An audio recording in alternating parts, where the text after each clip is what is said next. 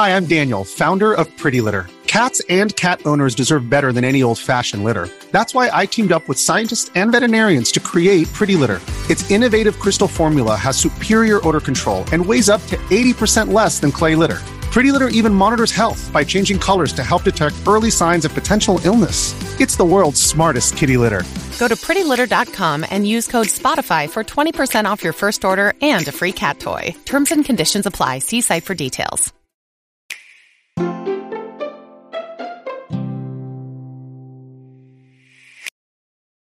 Welcome to Haken, an Animal Crossing podcast, your podcast dedicated to all things Animal Crossing. Episode 229 is brought to you by all of our supporters on Patreon. This episode is also possible thanks to our producers, For the Whim, Tab, Mikey-To, and Lazy Villager Megan Leslie. This week, Nina, Sergio, and I are joined by 2Meg, our featured artist for the month of April 2022. We'll be getting to know 2Meg, then discussing accessibility in Animal Crossing. So to begin, hello Sergio, how are you doing? Hi Chewy, I'm doing well. What about yourself? It's been a fun weekend?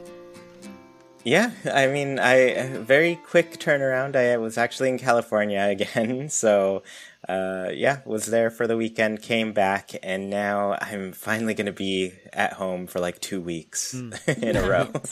So it's been a long time. And then, hi Nina, how are you? I'm good. The pollen in Atlanta is crazy right now, so I apologize if I sound a little squeaky. But I feel good other than the pollen. Cool. Well, that's good. And then, of course, this is the first time we've ever done this. Have an artist on our show who is featured for the month. 2Meg. I'm probably just going to call you Meg from here on out, but hello, welcome to the show. How are you? I'm good. Thanks for having me. Yeah, I've been excited about your piece. You talked to me a while back, and I was glad to. You hit me up on one of those rare occasions where I was ahead of the game. I'm not ahead of the game right now, but I had like 2 artists already lined up, and I was like, oh, I can get you in on this other one. But yeah, we're excited to have your art here and have you here as well. Yeah, I was really excited to do it because I kind of just got into doing this digital stuff and I got real deep into it, and I just really wanted to do something for the podcast, and I really loved the piece that I did. I'm super proud of it, and I just hope you guys like it and all the listeners like it, and yeah, so I'm happy to be here, and I hope you guys like it. Yeah, I love it. It's I was blown away, honestly, when you told me you do this all digitally, because I was like, oh, this must be like a really nice scan. I thought so too.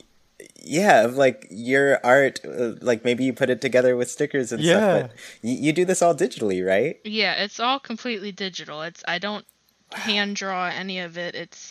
That's the look that I go for, is to make it look like it's like cut out with pieces of paper and taped together and made with stickers, and that's the look that I go for. So so I hope I pulled that off, but yeah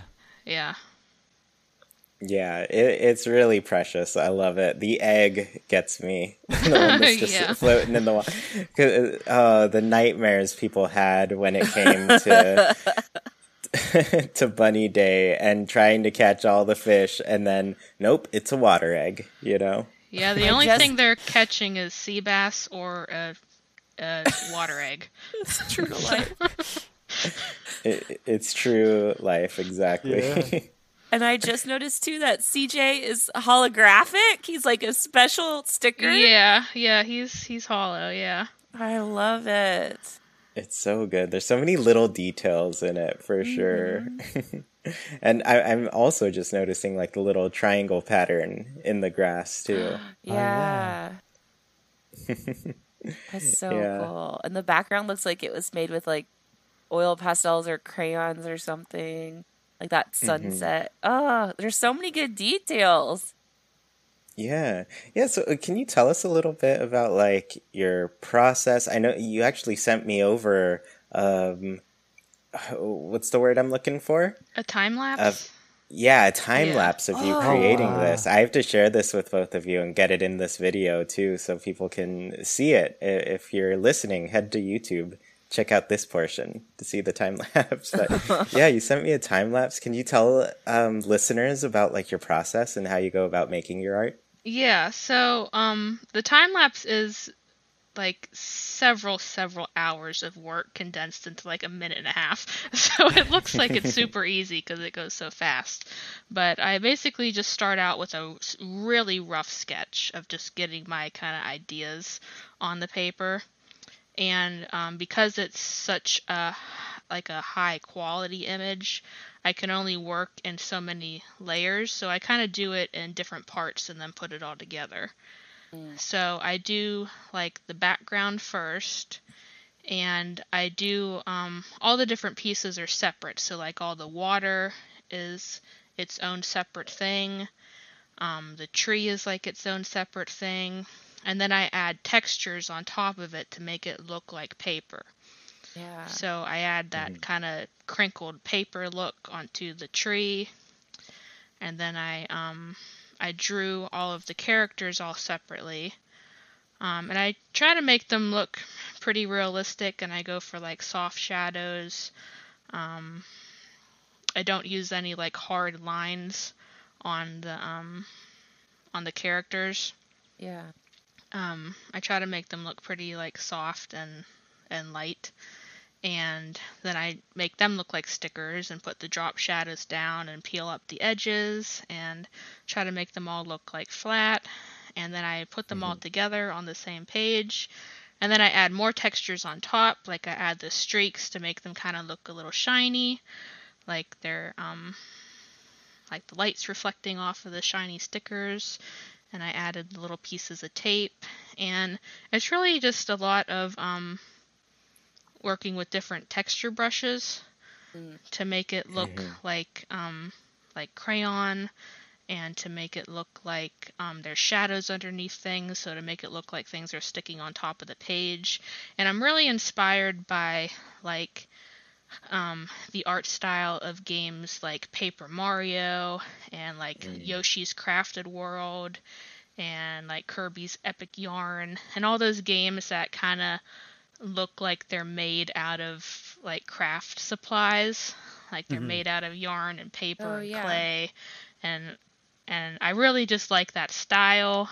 And there is a digital style that's called paper cut, so you can like look that up and see art that is basically, it's just supposed to look like layers of paper laid on top of each other. So that is like a style that people do, but I am really inspired by like just that kind of crafty look, I guess. Yeah. Yeah, and I think you've nailed it for sure. Like I said, it literally looks like you made it by hand. I mean, I guess technically, but you know what I mean. Yeah. Yeah. Sergio, what did you think of this one? Oh, I'm completely with you. I thought maybe this was put together like a photo of something, and I wonder what the name of that sort of style or approach to art is. But I definitely thought it was that, and then to learn that it's all digital, that's amazing. You definitely got the look you were after. It's like kidcore, kind of. Yeah. It's so cute. Yeah, we love it. So I guess, so you can let everybody know, where can they find your art and support what you're doing? Well, I just started posting my art to Twitter. I'm pretty new to Twitter, but I see that everybody else is on the Twitter game, so I had to get there too. So you can follow me on Twitter at 2meg142. And then I also have 2 different Etsy shops, which is 2meg Graphics, and then I have another shop, Bosco's Printables. So the first shop is more like Animal Crossing and video game related, and the second one is like for pet portraits and a lot of animal things. And listeners can use the code HAKEN, HAKEN, for 10% off anything in my shops, or just follow the links. And yeah, so I love it. That's awesome. Thanks for Thank you. putting a code out Yeah. there for all the listeners. Yeah, I don't know if we've ever been in code before. It's so Yeah. exciting. Yeah, I know. So official. It's awesome. Well, yeah, all the links are in the description for anybody who wants to check it out. But we're not done with you, Meg. We're going to have you here for the rest of the show to discuss some awesome things. So let's actually hop into getting to know you a little bit. That way, you know, we have stuff to go off of here. And I think the good place to start here is with your history with Animal Crossing. So, like, when did you start playing, and what game was your first? Yeah, my first game was the GameCube game. I picked it out of Blockbuster because I thought the cover was really cute. And then had to delete all my save data to make room for Animal Crossing because it took up an entire memory card. Yeah. So Yeah. that was an experience. Fell in love with it. And yeah, so that was my first game. And I haven't really been a huge fan of any of the handheld ones. I don't know. I just think the graphics are a little rough. I played a lot of City Folk, and I did play a little bit of New Leaf. I really couldn't get into it. I don't know why. I think I was just overwhelmed with all of the new content. And I got back into it big time with New Horizons, though. I think another reason is because I could play on the television. But yeah, GameCube was the first game. Nice. Awesome. That's a wonderful place to start. Yeah. So I love that first game. Yeah, and then I guess what was your history with art? When I know you described it a little bit. I guess when did you start?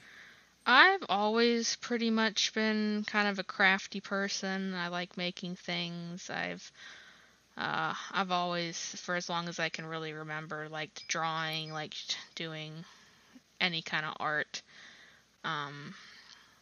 Yeah, I don't know. I just, like, since I was a little kid, really. Yeah. I took art lessons from the time I was in elementary school, been taking art lessons, and it's never really been something I wanted to pursue, like, as a career, but it's been something that I've always done, like, as a hobby.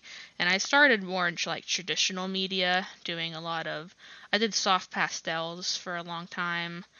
I did oil painting. I recently got into watercolors. And my problem with the traditional media was always I never really had a dedicated workspace to put all my stuff. And it's kind of a pain to have to, mix all your paints and then put everything out, take all your brushes out, and then have to put it all away. Then once that layer dries, bring it all back out again, and then put it all away, bring it all back out again. And once I discovered, like, digital art as a media, that just, it was just so much easier. And I'm also a really impatient person when it comes to, like, doing crafts and things, and I can just whip out things so much faster on an iPad than I can waiting days for layers to dry on a canvas. So it's just, I just don't have the patience for that anymore. Yeah. So that and the undo button is so nice. I can double tap, and then, you make a mistake on ink and pen, then you just got to work around it. So yeah, so I recently got into the digital art, and it's been really nice. So I've been able to do a lot of different stuff with it, and yeah, so I've always really been into art. Do you have a favorite digital art program that you use? Oh, I use Procreate. Okay. On the iPad. Yeah, I started actually with a tablet that doesn't have a screen that connects to your computer. And I felt like that was really holding me back because I was doing, like, everything you have to do is, like, in a drop-down menu. Yeah. Like, to merge layers, you have to click on a menu, then click on another menu, click on a drop down menu, and everything is just like clicking with your mouse on different menus. And I felt like the program I was using was just holding me back so much because it was so hard to learn.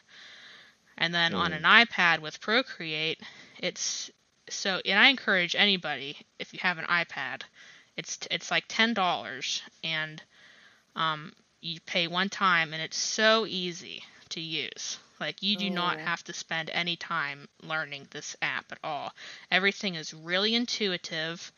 You just touch what you want to do, and it does it.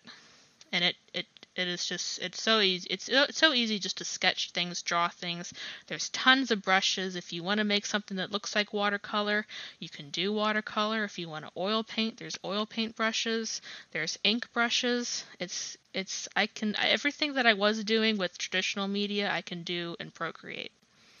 That's so cool. I need to learn how to do that. Yeah, it's so easy. It's really, and if you have the background of knowing like how to draw and how to do art, then I think those skills translate easily into digital art.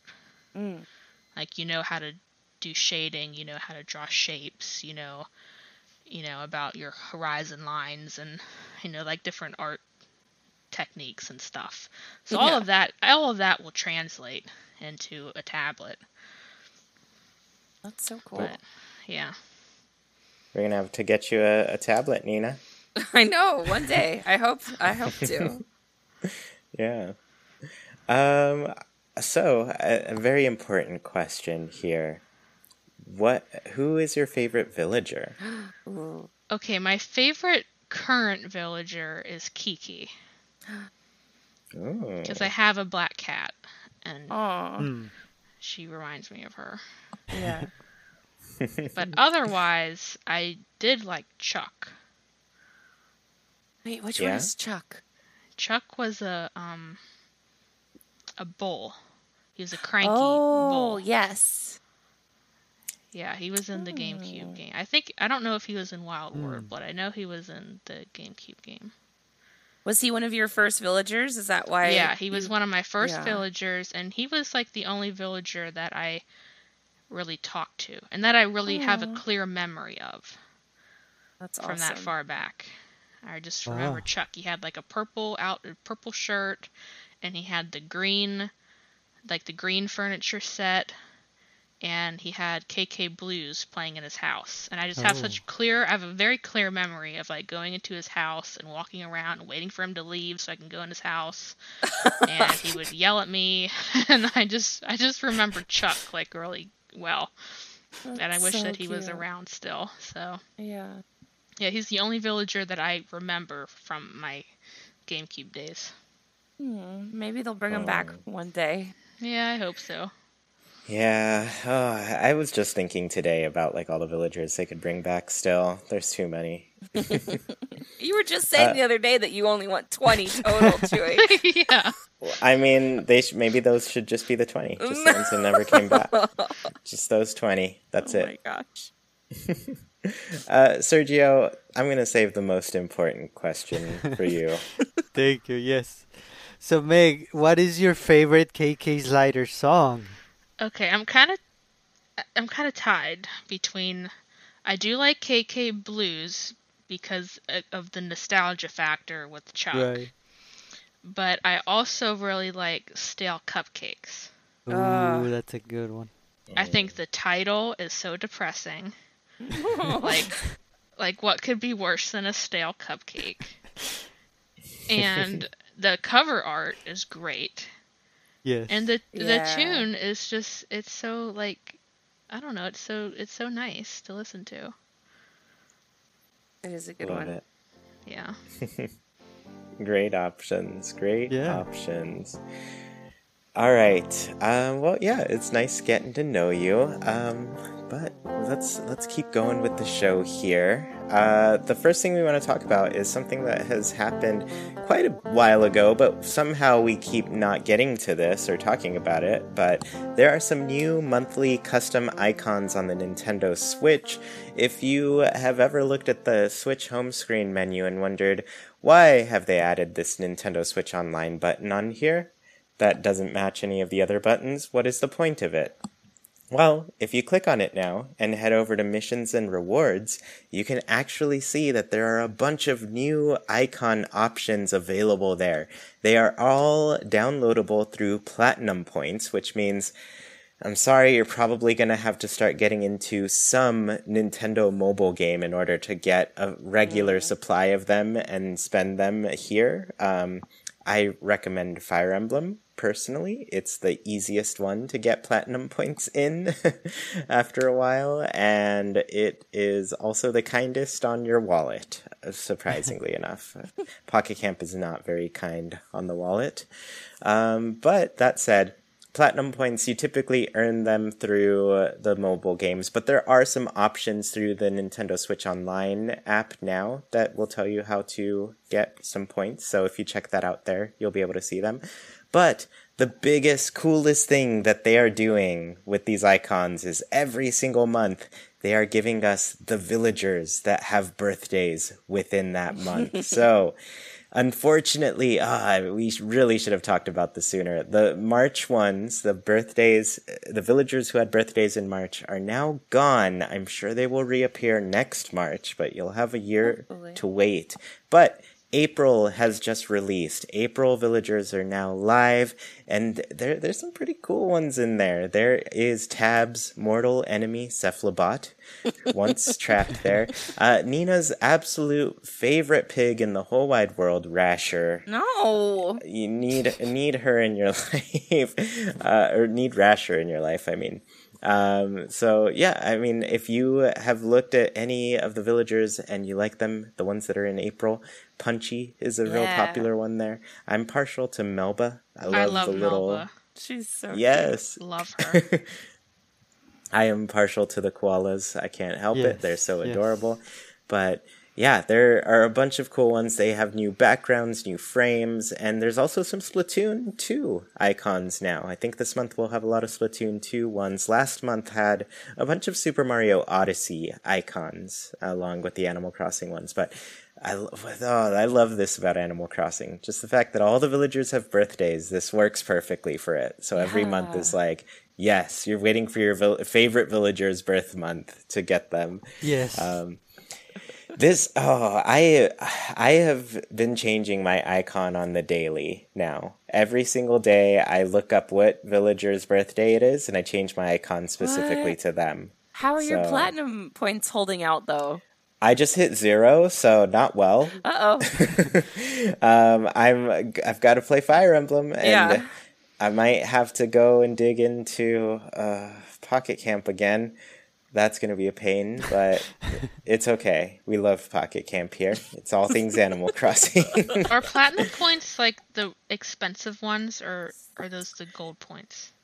The gold points are the ones you get by spending money on games. So when you buy a Switch game, a 3DS game, a Wii U game, you get gold points. But platinum points are just by playing the games. So for Pocket Camp, for example, you'll get 30 platinum points for helping 10 villagers. You'll get, is it 10 or 30?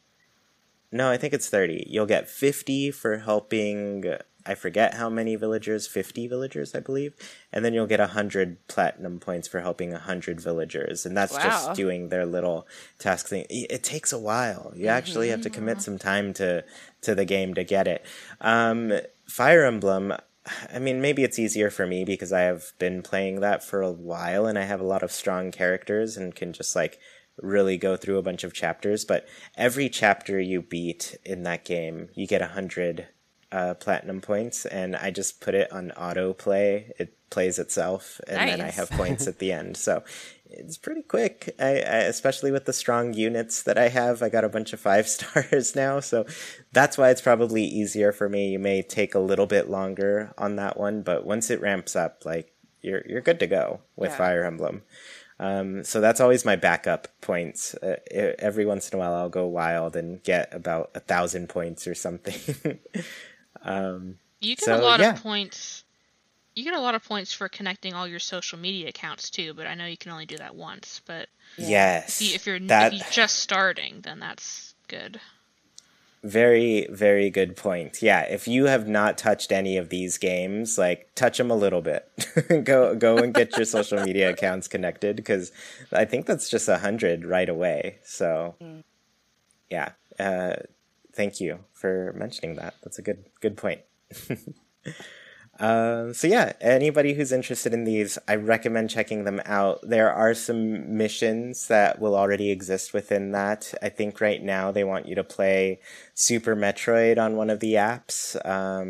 A bit ago it was the original Super Mario Bros. So yeah, you play some games. You literally just like turn it on and then flip it off and it's done. Like I tested it out. It's a real quick little awesome. mission thing in order. And I think you get 50 platinum points for that. So it's quick. Okay. It's quick and easy. And then every week they also have like, oh, your games are backed up on the cloud, or you've logged in to the eShop. Like, it's all really easy stuff. Nice. They don't give you a lot of points, but, you know, if you keep up with it over time, you should have a good amount to get at least the characters you really want. That's awesome. Yeah. So that is the new icons. Go check them out. I love them. You'll love them. I literally had a friend text me the other day and they're like, we're just marveling at your icon. How did you do that? And then I called them right back to say, like, go do this right now. They're about to expire. And the cute backgrounds you can make too. Yes. Oh, there's so much to them. I love them. And now they have Splatoon ones. I love Splatoon, so I'm going to be broke on platinum points for a while. That's okay. Yeah. All right, everybody. Well, let's move into our main and last topic for today. I mean, it's going to be a big one. We're going to talk about accessibility in Animal Crossing and just like Nintendo games in general, too, because that is a big thing that is, at least I feel like a lot of other companies are doing a lot better than Nintendo. Right. Xbox especially, like, they have so many different projects going to make games more widely available and accessible to all sorts of different people with different needs, right? And to Meg, I want to thank you for coming up with this little topic. And Nina, I want to thank you for all the research you put into these things. So Nina, you're probably the best one to turn to here since you got so much information on this topic. Well, I actually want to ask too, Meg. Sorry for putting you on the spot, but what made you come up with your idea for this topic? Well, first of all, I just want to say I am not in any way disabled or have any like real needs. But I was just thinking about like myself when I play Animal Crossing.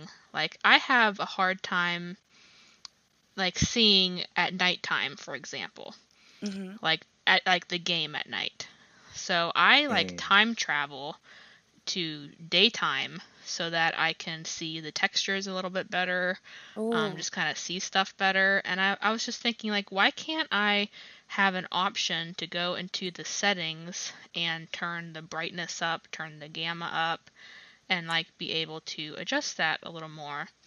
And like, why doesn't the Switch have like a zoom function, which apparently it does? I didn't know about. I think it does. Am I right? I think it's a newer function. They added it, I forget, it was a while ago now, but it was definitely something that wasn't at launch, and it's something you still have to go into the menu to turn on, but basically you can double click the home button and it will allow you to zoom in on the game. Yeah, and it just made me think that like the Switch's like console doesn't have like an accessibility like option. Like my PlayStation, I can go into the settings and there's an option under settings that says accessibility options, and you can go in there and turn on text to speech. You can change the text size, which I do. I make it bigger. I turn on the zoom option so that I can like see things better. And that just made me think about, well, like, what about other people that like, you know, maybe have mobility issues or are really visually impaired, or maybe have, you know, are hard of hearing, or like, you know, how is Nintendo, you know, working to make their games accessible to people that have different needs? Yeah. Because if it's just... No, go ahead. Sorry. Oh, well, I was just, especially in a game like Animal Crossing that is so text-based, Yeah. if you can't see the letters, you really can't play. I mean, not well, at least, or not as in-depth. So, yeah, you're bringing up some really interesting points. Mm-hmm. Yeah, and I just I just think there's a lot that they can do that, other companies are just doing a lot more, I think, as far as like, Xbox has a whole specific controller that they make that you can buy. That's that's completely different than your typical controller. Like I said, like PlayStation, Xbox, they have a whole section of all kinds of accessibility options. Yeah. And Nintendo doesn't have that on their home menu. I can't go and make the text larger. I can't do text to speech if I can't hear, if I can't read, I can't see. They don't have any of that. I mean, they are doing some things which I found out about that I didn't know about, which we can get into. But yeah, it's just, I don't know. It just made me think, because I just got frustrated with not being able to do things for myself in that game. Like all I want to do is turn the brightness up a little bit, and I I can't do that. I can do that playing Minecraft. Like I do, right. I turn it up to 100% so I don't need torches when I'm going in the caves.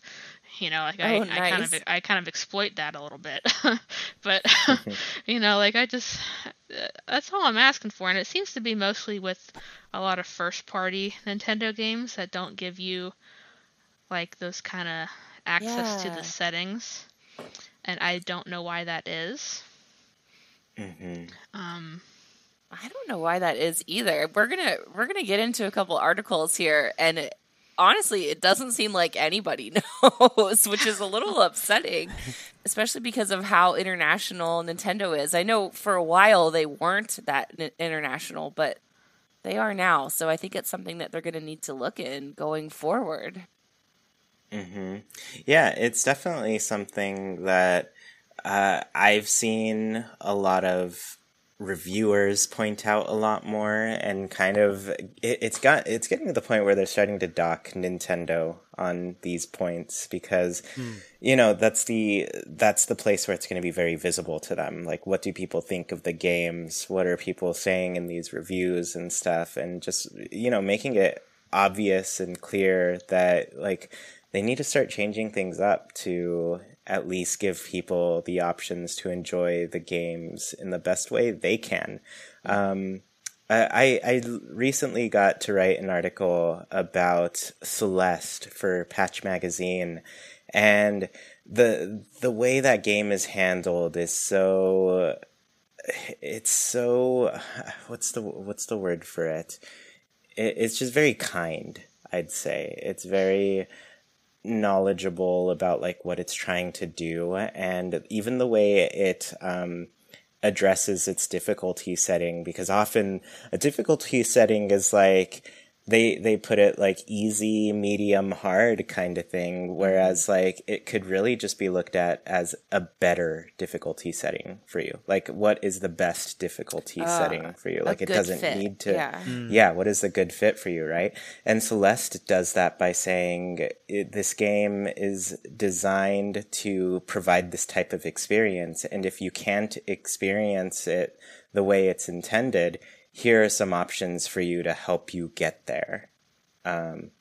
So, you can adjust the game to fit the challenge that will help you connect with the story that it's going for, because it really is about like mental health and struggling over those things. And if you, and kind of creating an awareness of like, here is the struggle that people face when dealing with things like anxiety, and how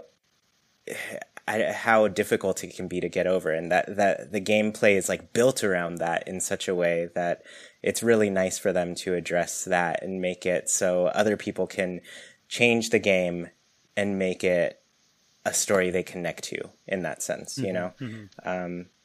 So yeah, I guess Nina, I'll let you take it away from here and kind of give us some things that Nintendo has said or what's going on in the background here. Okay. So the first article that I have pulled is a Game Informer accessibility article written by Javi Gwaltney. I hope I'm saying that correctly. And it was written on May 15th, 2019. And I'm pretty sure the title of this one is The Fight to Make Games Accessible for Everyone. So they kind of go into how different companies are approaching accessibility these days and how well, companies like Microsoft and what Xbox are doing that. Or are they the same? No, they're not the same, right? Xbox and PlayStation. There you go. Xbox and PlayStation. Thank you. And then they get an official statement from Nintendo after some prodding. And this is their official statement. It says, Nintendo products offer a range of accessibility features, such as haptic and audio feedback, menu designs using grayscale motion controls, the option to invert colors, and innovative gameplay. In addition, Nintendo's software and hardware developers are always looking for ways to be inclusive of all gamers and are actively evaluating different technologies to expand accessibility options in current and future products, which is kind of a by-the-book answer. And like we were talking about earlier, I don't know if I have seen a lot of these options that they list here in this little paragraph. Maybe I'm not looking hard enough, and maybe it's only certain games that offer these kind of things. But I don't know. It's kind of a cold answer to me. The article goes on to say the Switch is now 2 years old. In that time, talented gamers have managed on their own to create peripherals that make the Switch more playable for those with certain physical disabilities, and conquer up workarounds to make the Xbox adaptive controller usable with the Switch. However, outside of an update in late April, here we go, that added a zoom feature for those with visual disabilities, Nintendo has made no public movement on the accessibility front. So we're going to see in another article, too, that a lot of people really are kind of creating their own way to play Nintendo. Like, they'll have to, 3D print their own controller or try and use someone else's controller with the Switch. But Nintendo really doesn't make it easy to use devices that are not Nintendo devices. So, and then I think there was no further comment from Nintendo in that article at all. So they really do seem to be behind some of these other companies. What do you guys think? Yeah, Sergio, I don't. thought you Oh, sorry. Go for it. Oh no, I just gonna say I don't see any of these things listed. I cannot think of where any of this stuff is introduced. Yeah. Besides maybe some very specific games. The specific one. The specific one I've seen is there's an option to lock the colors in Splatoon, and it's mostly for color blindness, right? Yeah, I've seen that option in Uno too. You can do different colors. But besides some very specific examples, I can't think of anything.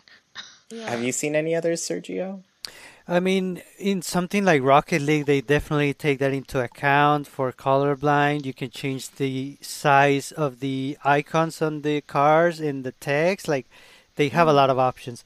But that's not a Nintendo first-party game. And I agree. I feel like they're behind. Maybe they focus too much on gameplay because that's one of Nintendo's biggest qualities for sure.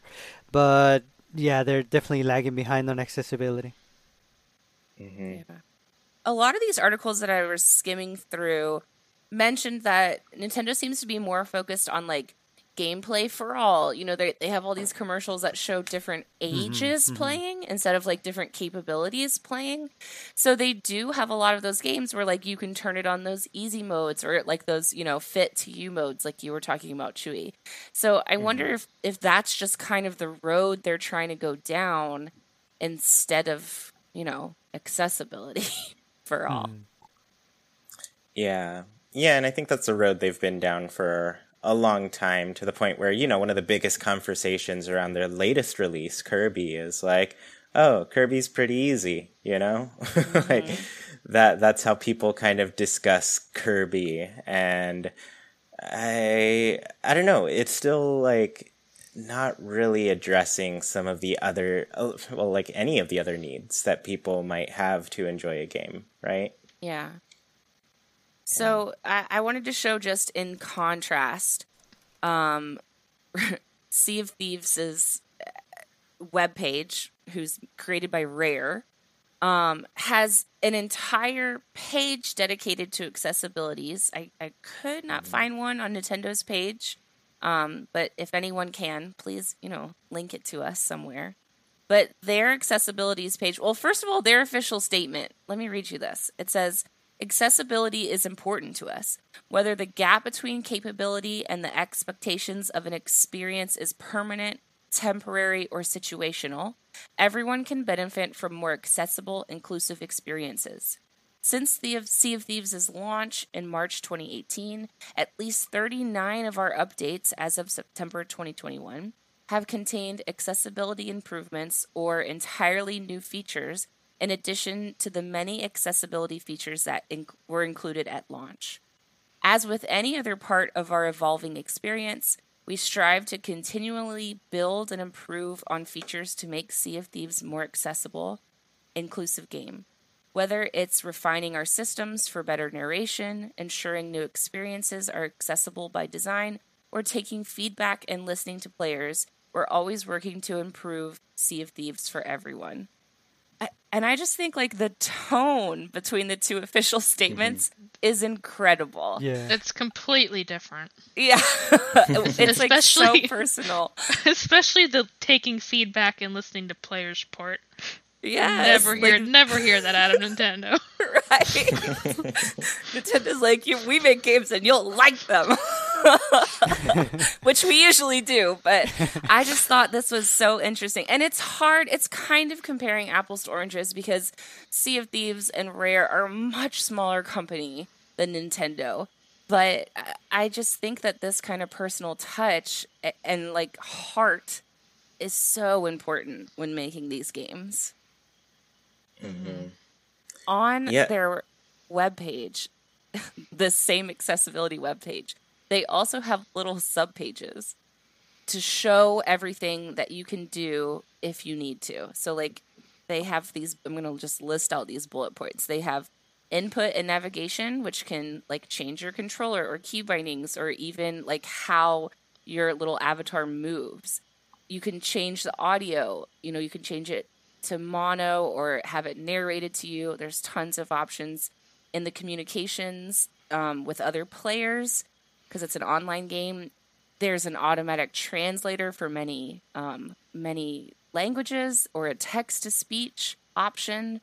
There's haptic feedback, kind of like with what Nintendo was saying. You can like adjust your controller settings to how you want them, and just visually. There's, you know, full screen menus or color blind mode. You can change the contrast or there can be camera delay like in the movement. So not only do they have that incredible statement on accessibility, they then also list you everything that you can change in the game. Yeah. It's Nintendo cool. doesn't do that at all. Like, yeah, it's a completely different thing. It was making me think of a fun little... Nintendo does like these weird... They make strange decisions to adjust those types of things. For example, the other day I learned from Steve over on Flipscreen Games that the ports, or I guess like the Virtual Console games on the Wii U, if you've ever played any of them, they're all kind of dark. Like the lighting was reduced in all of them.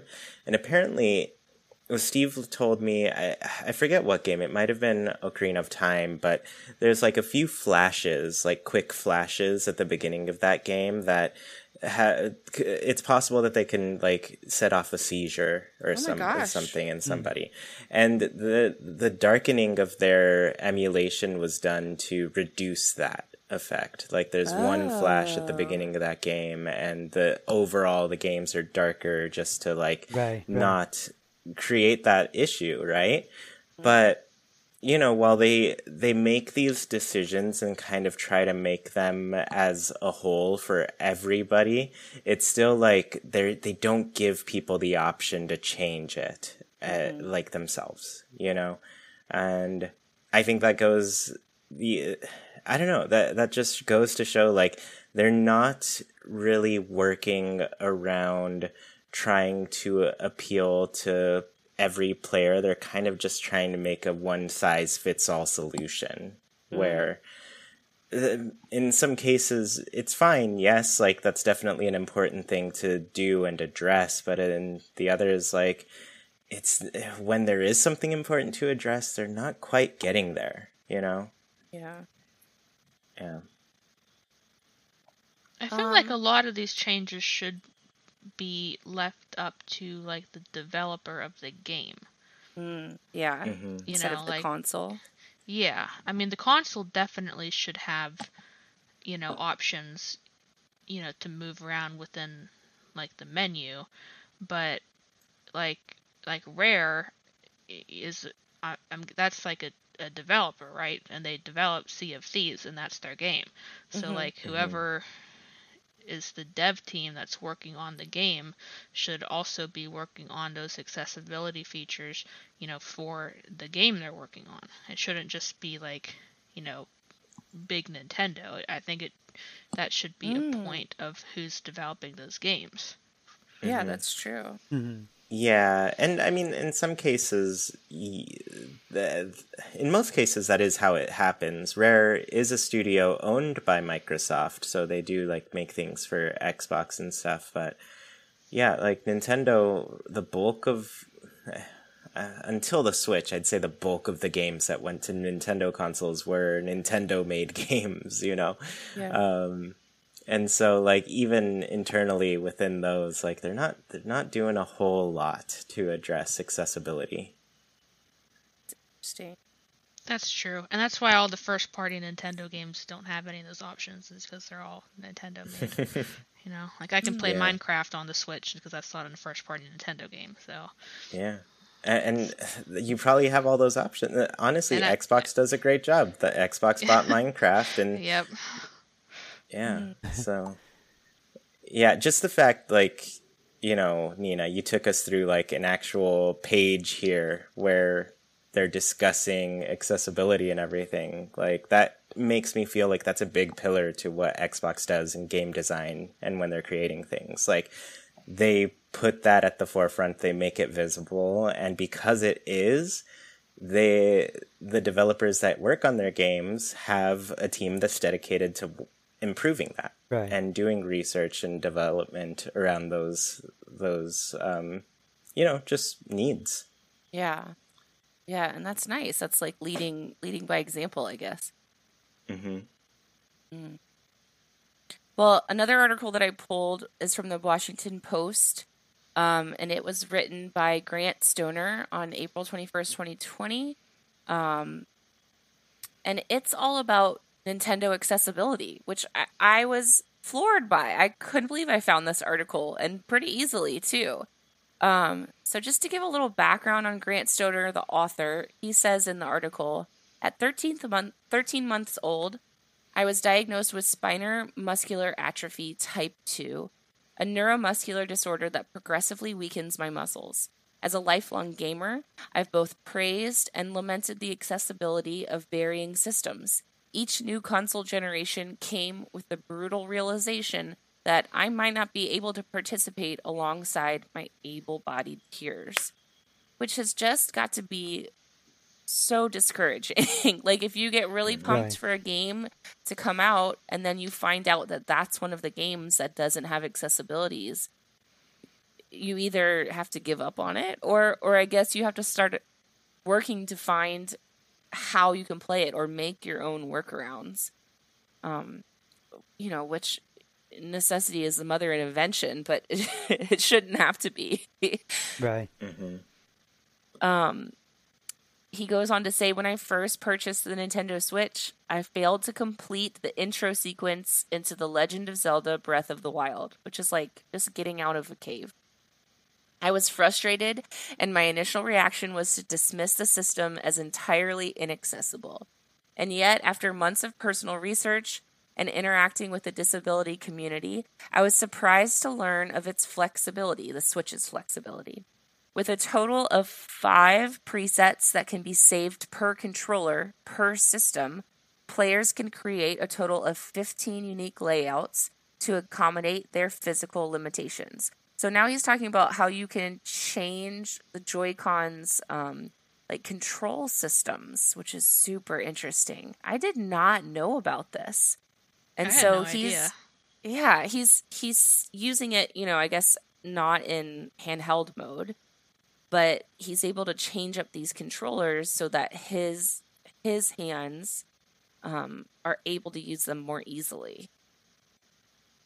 I wonder where you do this. I mean, this must be in the main menu somewhere, right? I guess, Yeah. but where? I don't even know. I don't know either. I thought I knew my Switch pretty well, but I don't know Right. where you go for these options. Unless I don't know. unless it's again per game. But I think so the interesting. only thing I've seen is like there is a bit of button mapping, but let's see, when was this article? I think it was available around then. I forget when they added this, but it's definitely something that was added later. Okay. Here, I'll keep going with the article because it's a good article. I suggest everyone reads it.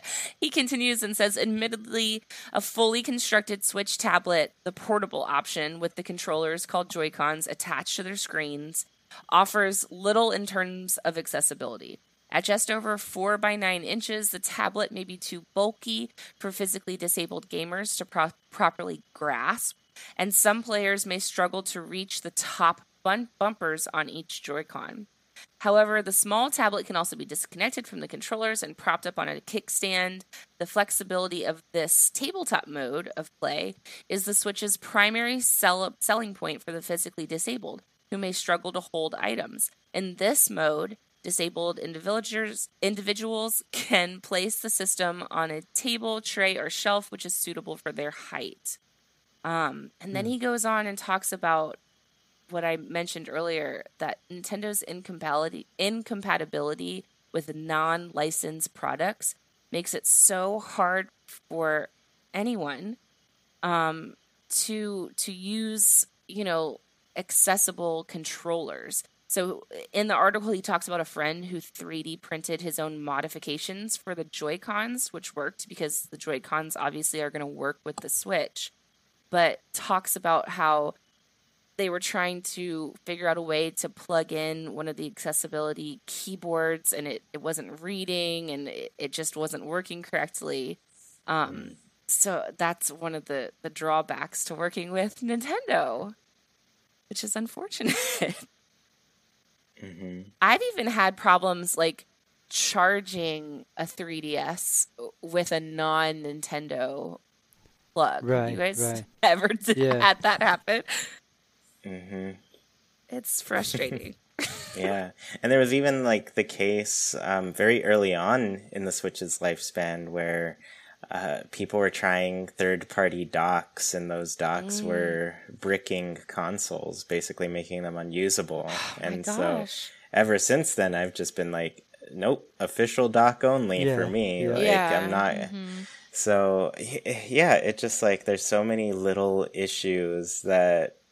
I mean, personally, big issues if your entire console is getting destroyed by using a third-party thing to just do a simple mechanic, right? That's the Right. Switch is known for. So yeah, so many things that just don't work with the Nintendo ecosystem just because Nintendo is very protective of their Yeah, hardware good word. and things. So it turns into an issue that goes beyond just I don't know what they're trying to protect at this point. I know. Yeah. Yeah. Well, the article then goes on to list like some popular Nintendo games that work really well with modifiers that he lists. Unfortunately, though, Animal Crossing is not on that list, which I also thought was super interesting. I believe it. Yeah, so I don't know. It's a good article, so go read. Actually, both of these articles were super interesting. And give us your thoughts, I guess. This is a world that I'm just dipping my toes into, and I want more. I want to learn more so bad. Mm-hmm. Yeah, it's definitely an incredible thing. There's luckily a lot of good people out there putting in good work to make it known and everything. So it's that I'm happy about. But yeah, I guess this is a good place to turn the conversation into kind of what we would hope could improve from Animal Crossing and what features could be implemented to make it a more accessible game. So maybe we'll just go, one at a time with things that we would like to see. Sergio, do you want to, or actually, Meg, you're our guest. Would you like to kick us off here? Sure. So I have a specific example that I remember when the game launched and people were trying to catch the mole cricket. Ooh. And so that is the cricket that is underground, and you have to listen for where it is and then dig it up with your shovel. And I can remember being on my Facebook groups, and people were posting how do you catch this? And people were commenting, well, you have to listen for it. And people were replying, well, I'm hard of hearing, I'm deaf. How am I gonna do this? And it was great that people were able to help each other and invite people over to their islands and help them catch it or ask relatives. Wow. And so there was a period of time where everybody was inviting each other over to help people who were hard of hearing catch the mole cricket. And I was just thinking that something has to be done about that, because what if you can't hear? There's no way you can catch this bug. So I think having an option to either turn on a vibration or have some kind of visual cue to help you catch that bug, because that little bug's a problem if you can't hear it. If you can't hear it. Yeah, that's such a bittersweet story and example of this, because on the one hand you have this community that's so willing to go and help people out, but on the other it's we're helping out on a problem that's just so unfortunate, Right. Yeah. Oh, I love that. Well, I'm glad people were out there and helping each other with the mole cricket for sure. Yeah. Vibration the visual would be cues good. is definitely even if your character, I've been kind of thinking of the new polishing that we got through the Happy Home Paradise, and the little wiggly lines that we can get. Even if your character started to get those little lines around their ears or something, just to offer a visual cue, that would be a really good way to address that. Or if they looked in the direction or something. Yeah, and I think there's some examples that I've brought up, and maybe I'll talk about it a little bit later, but some examples where I'm I get that people would be a little bit against this because it breaks the kind of the world that they've built to be immersed into, but I guess I'll say it. So terraforming, right? Or digging a hole. Just the fact that sometimes you'll try to dig up a spot and then you completely miss and dig something else up. Right. Why isn't there an option to toggle on a little indicator where you're going to dig if you were to dig, Stardew Valley style, that one. Yeah, I would like a text indicator, a tile indicator. Yeah. Yeah. Sergio, you can go next here. Yeah, and this one really hits home for me. I wish Nintendo and Animal Crossing specifically had more custom text and background bubble colors. For those of you that play New Leaf, you might remember that the background of text messages for when you were talking to villagers was dark. It was like a darker color, and the font was white. So it was like inverted as of what we have in New Horizons. And to me, that is super convenient. Whenever I can, any device that allows me to invert colors to have white text on a black background, I can read like that all day. And I'm really glad that New Leaf had that scheme. Honestly, I don't know if I would have played as much New Leaf if it was like New Horizons is with a white background and black text, because to me that's really hard to read. Especially on a handheld like the 3DS, it didn't have the best screens like we have now. But that's very easy to fix. Nintendo could just have, even if it's just two schemes, like they have two themes, right? Dark and light. If they had two schemes for the color of text in the background bubbles when you're talking to villagers, that would be super convenient. Other games allow you to fully customize, I want this color for the background and I want this color for the text. That's cool. But at least have, two or three different options for people with that find a certain way easier to read. Mm-hmm. That seems like it'd be an easy fix too. Oh yes, yeah. Mm-hmm. Uh-huh. Yeah, and more than ever, I feel like they could really use that Nook phone in so many ways that they don't, Yeah.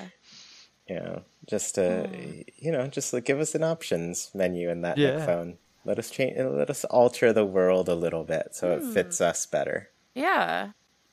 Mm-hmm. Nina, what's yours?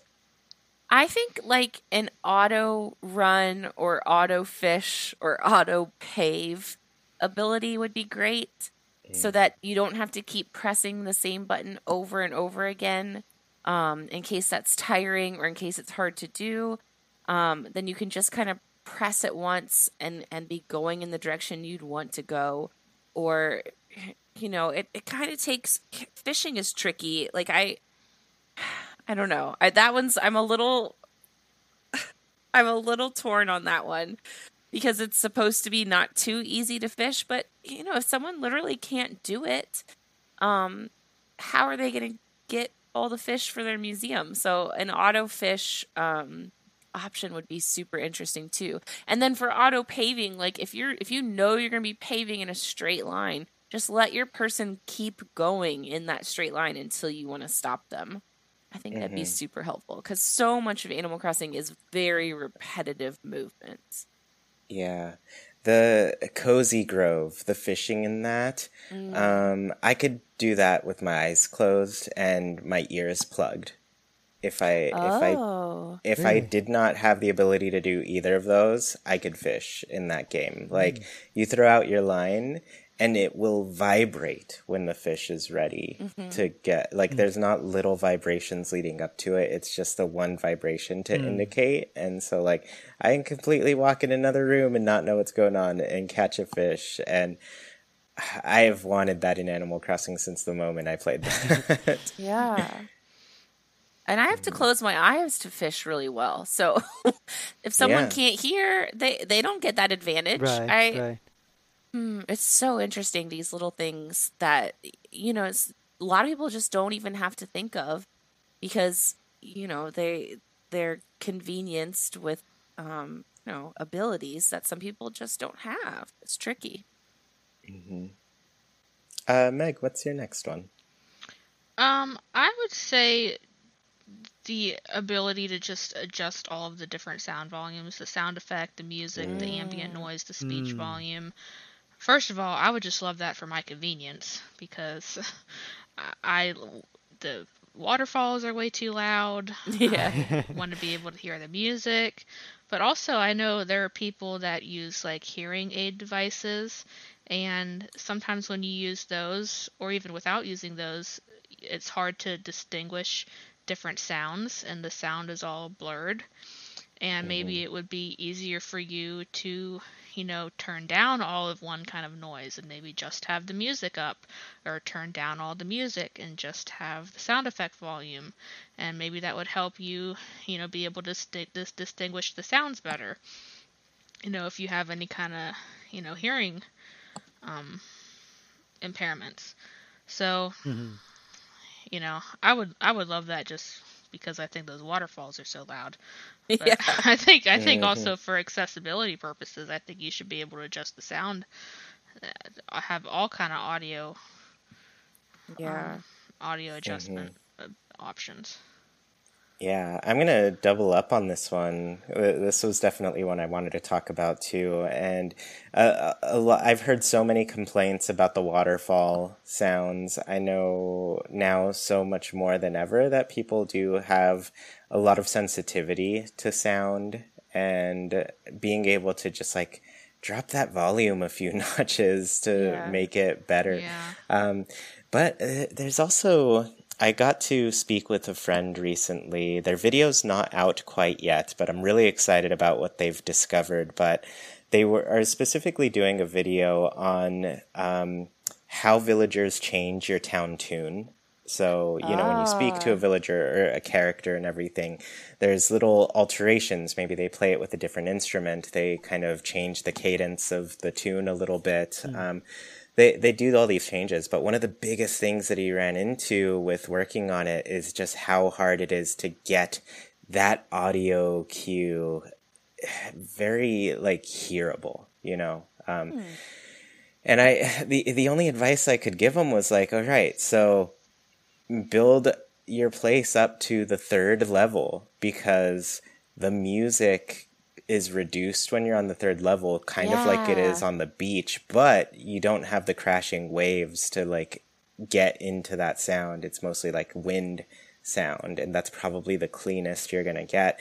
But even when you do that, the villagers' animalese also cuts in, and so there's a lot of little sound cues that don't allow you to hear that little jingle quite as well as you want to. So, I mean, selfishly, that's content creator thing, but beyond that, there are just so many benefits to being able to control the audio and make it better for your experience. So, yeah, definitely a good one to point out. Yeah. Think about people that have sensory issues. They don't want to hear that noise. Yeah. Yeah, and recently, bringing up Patch Magazine again, that I'm lucky to get to write for, somebody's working on an article that is all about accessibility in games and things. And apparently, Nina, what you were describing, where you get kind of seasick with the original Animal Crossing because of how the acre system moves, apparently among women, that issue is a lot more common. Really? Yeah, that's something that happens a lot more for women than other groups of people. So, yeah, there's and Animal Crossing is of course one of those games that draws in a larger female audience and stuff. So it can, I mean, the lucky part there is that it's one of the few Nintendo games that's directed by a woman, Aya Kyogoku, and so I'm sure it comes in with a lot of awareness and insight that unfortunately doesn't exist in a lot of the industry, a lot of voices that are kept out of that conversation. So just another thing to point out, but it was a really interesting thing that I'd learned. So send us the article when it's finished. Yeah, I'll let you all know. Sergio, what's your next one here? The next one is pretty broad, and it would be a little bit difficult to implement, but at the same time, it would also cover a lot of accessibility ranges, and it would be something like a repeat option. And I guess this would work better in some games than in others, but let's think about Animal Crossing. If let's say you're trying to catch a balloon, and it's almost going away, and basically you are not able to control the game as much as you wish you could, and you are not able to get the balloon, and basically you have to miss out. That's currently how things are. But if we had a repeat option, maybe the game could pop up a little window and say, oh, you missed the balloon, would you like to try again? and it could rewind time maybe like a couple of seconds. So you can try a couple more times. There would have to be sort of an honor system type of approach to this. I mean, it depends. It's up to you, of course, if you just want to repeat things and you are fully able, but you want to just repeat it, that's fine. But yeah, I think like this could be a good approach so that people don't miss out on very specific things or fish that are very difficult to catch or bugs. So just things like that, things that you can repeat if you happen to miss it because of a disability. Wow. Yeah, that'd be great, because there are a few of those very like time sensitive things in Animal Crossing. Right. And I can tell you, oh my goodness, the UFO in Wild World and City Folk is a pain. I had trouble getting it. A lot of people had a lot of trouble getting it. And so something like I can only imagine if you have other needs that make it that much more difficult, because that on its own is so difficult. So, I'm for it, Sergio. Yeah. Repeat option. Yeah, good idea. Nina, what's your next one? Kind of going along with that, villager text and everything, this is a very text heavy game. And so I think it'd be really cool if they added some sort of either text to speech abilities or even voice acting for the villagers. So they're not just speaking in Animalese, which, you can keep on if it's nostalgic for you. But for those who aren't able to read or see the text, or for little kids who just can't read yet, I think that text to speech could be really interesting. Even just Nintendo going the extra mile and finally implementing some voice acting into games too. Yeah. I think in the past I never looked at voice acting as an accessibility option, but now I'd say it 100% is. Like, it allows anybody with visual disabilities to at least be able to hear it, And yeah, kind of vice versa too. Like, if you're heavily voice acted experience through your games, like, make sure there's some text in there for people to read if they can't hear it. So, and not just for the dialogue, but even like for the menu options could be text to speech. Definitely, yeah. So many little things that can, I don't know, just be made more accessible. And being able to choose your language text. Oh, yeah. Yes. Why can't you choose your language? Like, make it I not recommend English. I recommend everybody play the Breath of the Wild in Latin American Spanish. That voice acting, phenomenal. Really? Yeah, it's the best one. All right. Sergio, what do you think of that one? No, I'm curious about it too. I thought the voice acting in that one was really good. Because I was like, as soon as they added the feature where you could change them, I went through and I was like, which one do I like the best? And that one had me. Nice. Yeah. So kind of looking really quickly, I think your last one was that same thing, text to speech, right, Meg? Yeah. Yeah. Then I'll jump in here and just to add text size, like just give us some text size options, because I have very good vision, and even some of those games, I'm just like, what is that? What are you trying to tell me here? So yeah, some of the text sizes on the Switch are not great, and they could be bigger, especially in handheld. Yeah. Yeah. Sergio, I think you had one more? One more, yes. And this goes back to one of yours, Nina, about the auto running, auto diving. There definitely should be an auto rock hitting option. Oh, yeah. Because, not everyone can mash the button as much as... I know we mash it more than we need to. It's more about timing. But, you just got to mash it as much as you can. And some people cannot do that, and they shouldn't have to miss out on more bells or items. So that would be a simple and easy one to implement, I think. Yeah. I like that one. Yeah. I do. Yeah. And then Nina, I think you had a couple more to close us out, right? Yeah, my last two are kind of silly, but I thought it'd be really cool if there was a stroll function. Like if you had a path laid in a circle around your town, your player would like auto walk kind of slowly around so that you could get like, you know, take in your venue, or even in the museum do the same kind of thing. Like if you were walking along a certain route on the museum, then your character would just keep going on that path. So you could kind of take everything in without having to worry about where your character is going. Kind of like the horses in Breath of the Wild. They do that. If you're on the path, they keep following it, which is so nice. Yeah. Oh yeah.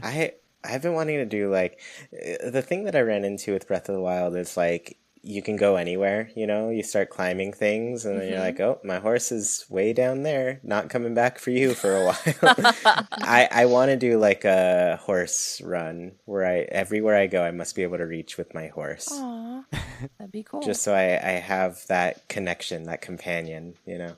That would be fun.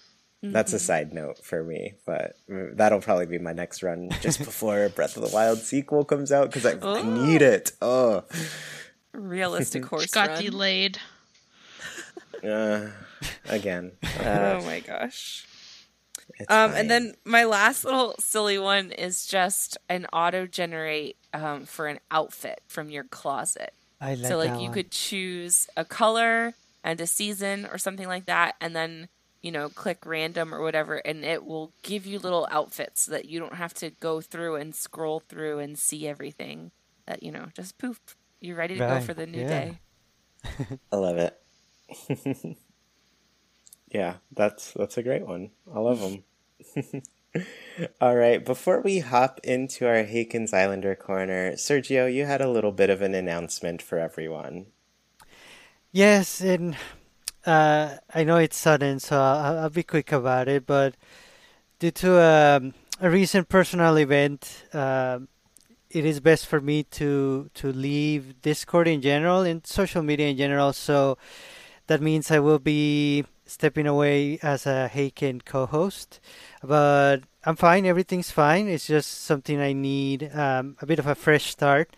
And I'm very grateful to you, Chewy, Nina, and to all of our patrons and all of our listeners. Everyone that listened for any amount of time, you made Haken what it is. And I'm never going to forget Haken, the community, and the great memories that I made with you guys and with all of our friends. And I'm honestly looking forward to being a listener of this great podcast. And thank you very much.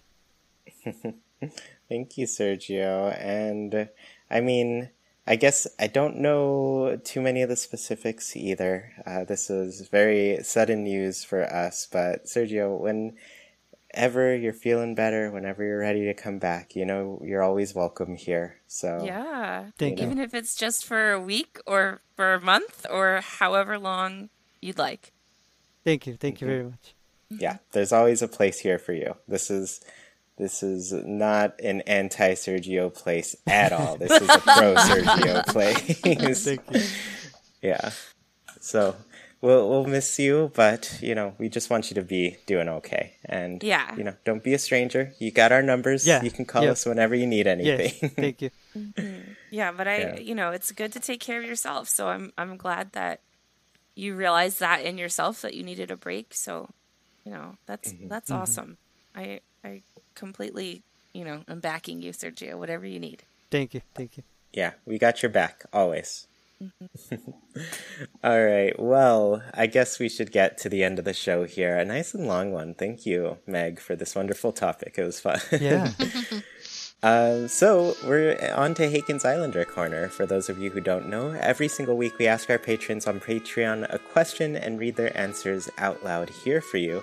This week's question was, why is Animal Crossing fun to you? And Meg, you're our guest. I actually want to ask you, why is Animal Crossing fun to you? So, ever since I was like a little girl, my like dream for my life has just been to own a house. Like, I never dreamt of like being an astronaut or like getting married or like anything else like that. Like, my life's ambition is just to own a house. It's like that's all I ever have wanted to do, and I'm still working on it.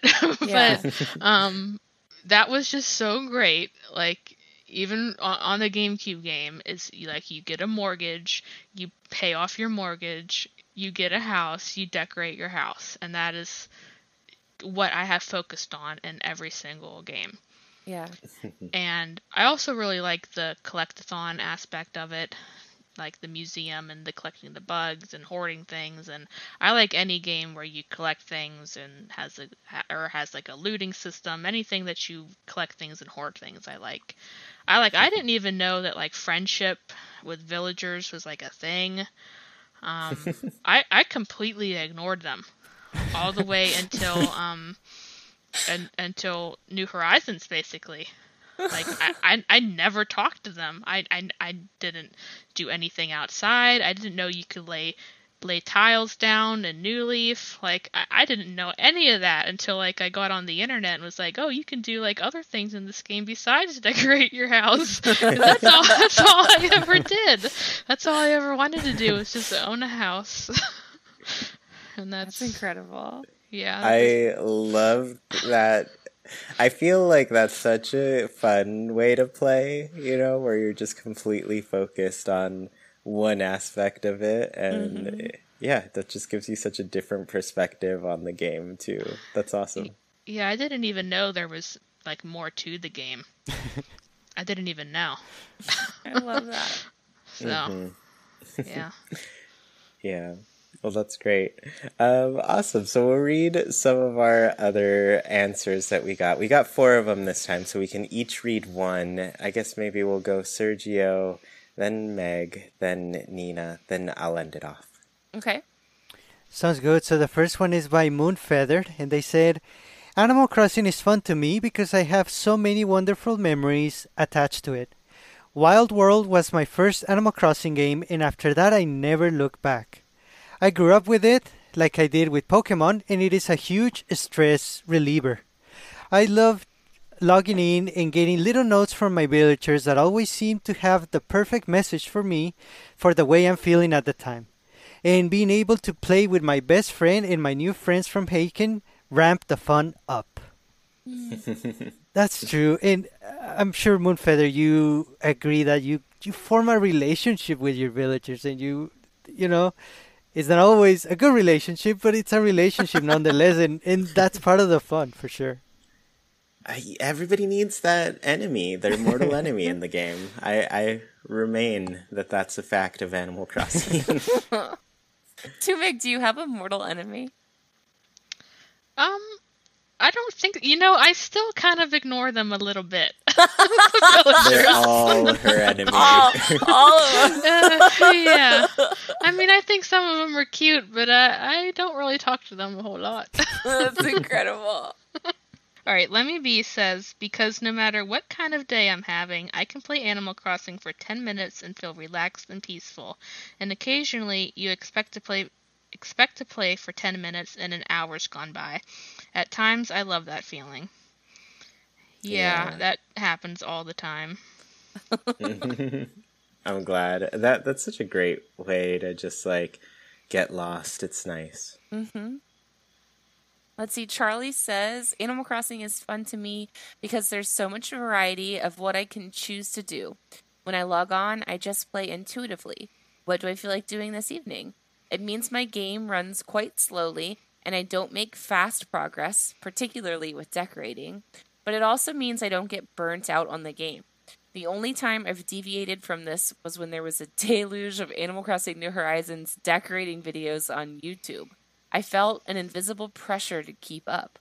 And once sanity took hold again, and I realized comparison was ruining the game for me, I reset my island and vowed to only play my way. A few months in, and I'm gently ticking along and loving each time I play. I love this answer. I feel like at the beginning of New Horizons, we were talking about this a lot. Take it at your own pace. Do not compare, because it turns into a rat race, especially when you're trying to unlock stuff as fast as other people. It can be really, stress inducing. So Don't, just let it be a fun, easy game. Yeah, I feel like Animal Crossing was never like that before, like YouTube and the internet, and I had no idea what other people's towns looked like. Like I didn't even know you could like plant flowers and lay pathways and do what were they called, the projects outside. Oh yeah, Public Works projects. The public works. Yeah, like I had no idea. My town was completely empty, and I was happy with it. Till I finally unlocked the Dream Suite and was like, oh, so this is like what you do. Oh, cool. So I was happily ignorant. Yeah. Sometimes that's the best way to be. Yep. Yeah. Our last answer is from Toadette, and they said, the things I love most about Animal Crossing is that it gives me the feeling I have lots of friends. Also, with the games getting more focused on decorating as time went on, I started to love that a lot too. And of course, the wonderful Haken community I became part of, where I met so many nice people and even made a friend or two. I always had fun with Animal Crossing, but this is the first time I'm taking my love to an all-time high, and I'm glad I found my people. That's so nice. Yeah, I mean, I think the community is definitely the strongest aspect to the game. Just its ability to bring so many people. We saw it 2 years ago when the game came out at a really dark point in our timeline, and just so many people were able to come together and enjoy each other and what we're doing. So yeah, it was I love it. I love it so much. So for any Patreon listeners who are out there, next week's question is going to be, what are some ways that Animal Crossing can improve its accessibility? So if there's anything that you didn't hear today from us, what we covered, I mean, obviously we don't have firsthand experience with this for the most part. And everybody's needs are different. So if you have other things you want to make known, maybe Nintendo will hear them. Maybe they're out there listening to these little shows like Haken and looking for ways to improve. But I think it's very important that we have these conversations and make sure that we, make sure that we set a standard for the games we want to experience and the way we want them to improve. So, yeah, we want to hear from you. Let us know. And thank you, Sergio, for all the time you've given us. It's been great. Like I said, you don't need to be a stranger. We're always here for you. We're happy to, just hang out and do whatever. You can enjoy your time as a listener. It's a lot less stressful for sure. Free up your schedule a bit, but yeah, we're gonna miss you, buddy. Thank you. Appreciate it. And thank you all so much for tuning in to this episode of Haken, an Animal Crossing podcast. If you're sad to see us go, join us over on Discord. You can talk with other people who love Animal Crossing as much as you do, including the wonderful Tumeg, who is here with us today. Want to support Haken in a bigger way and tell us your answers in the Haken Islander Corner? Head over to patreon.com/ChewyPlays. $1 goes a long way to making this show even better and includes tons of goodies for you to enjoy. Get a special role on Discord, read a monthly newsletter, and get many other great rewards. We really appreciate the support and put your money towards some great things on the show. If you're listening on YouTube, let us know how you feel Animal Crossing's accessibility can improve.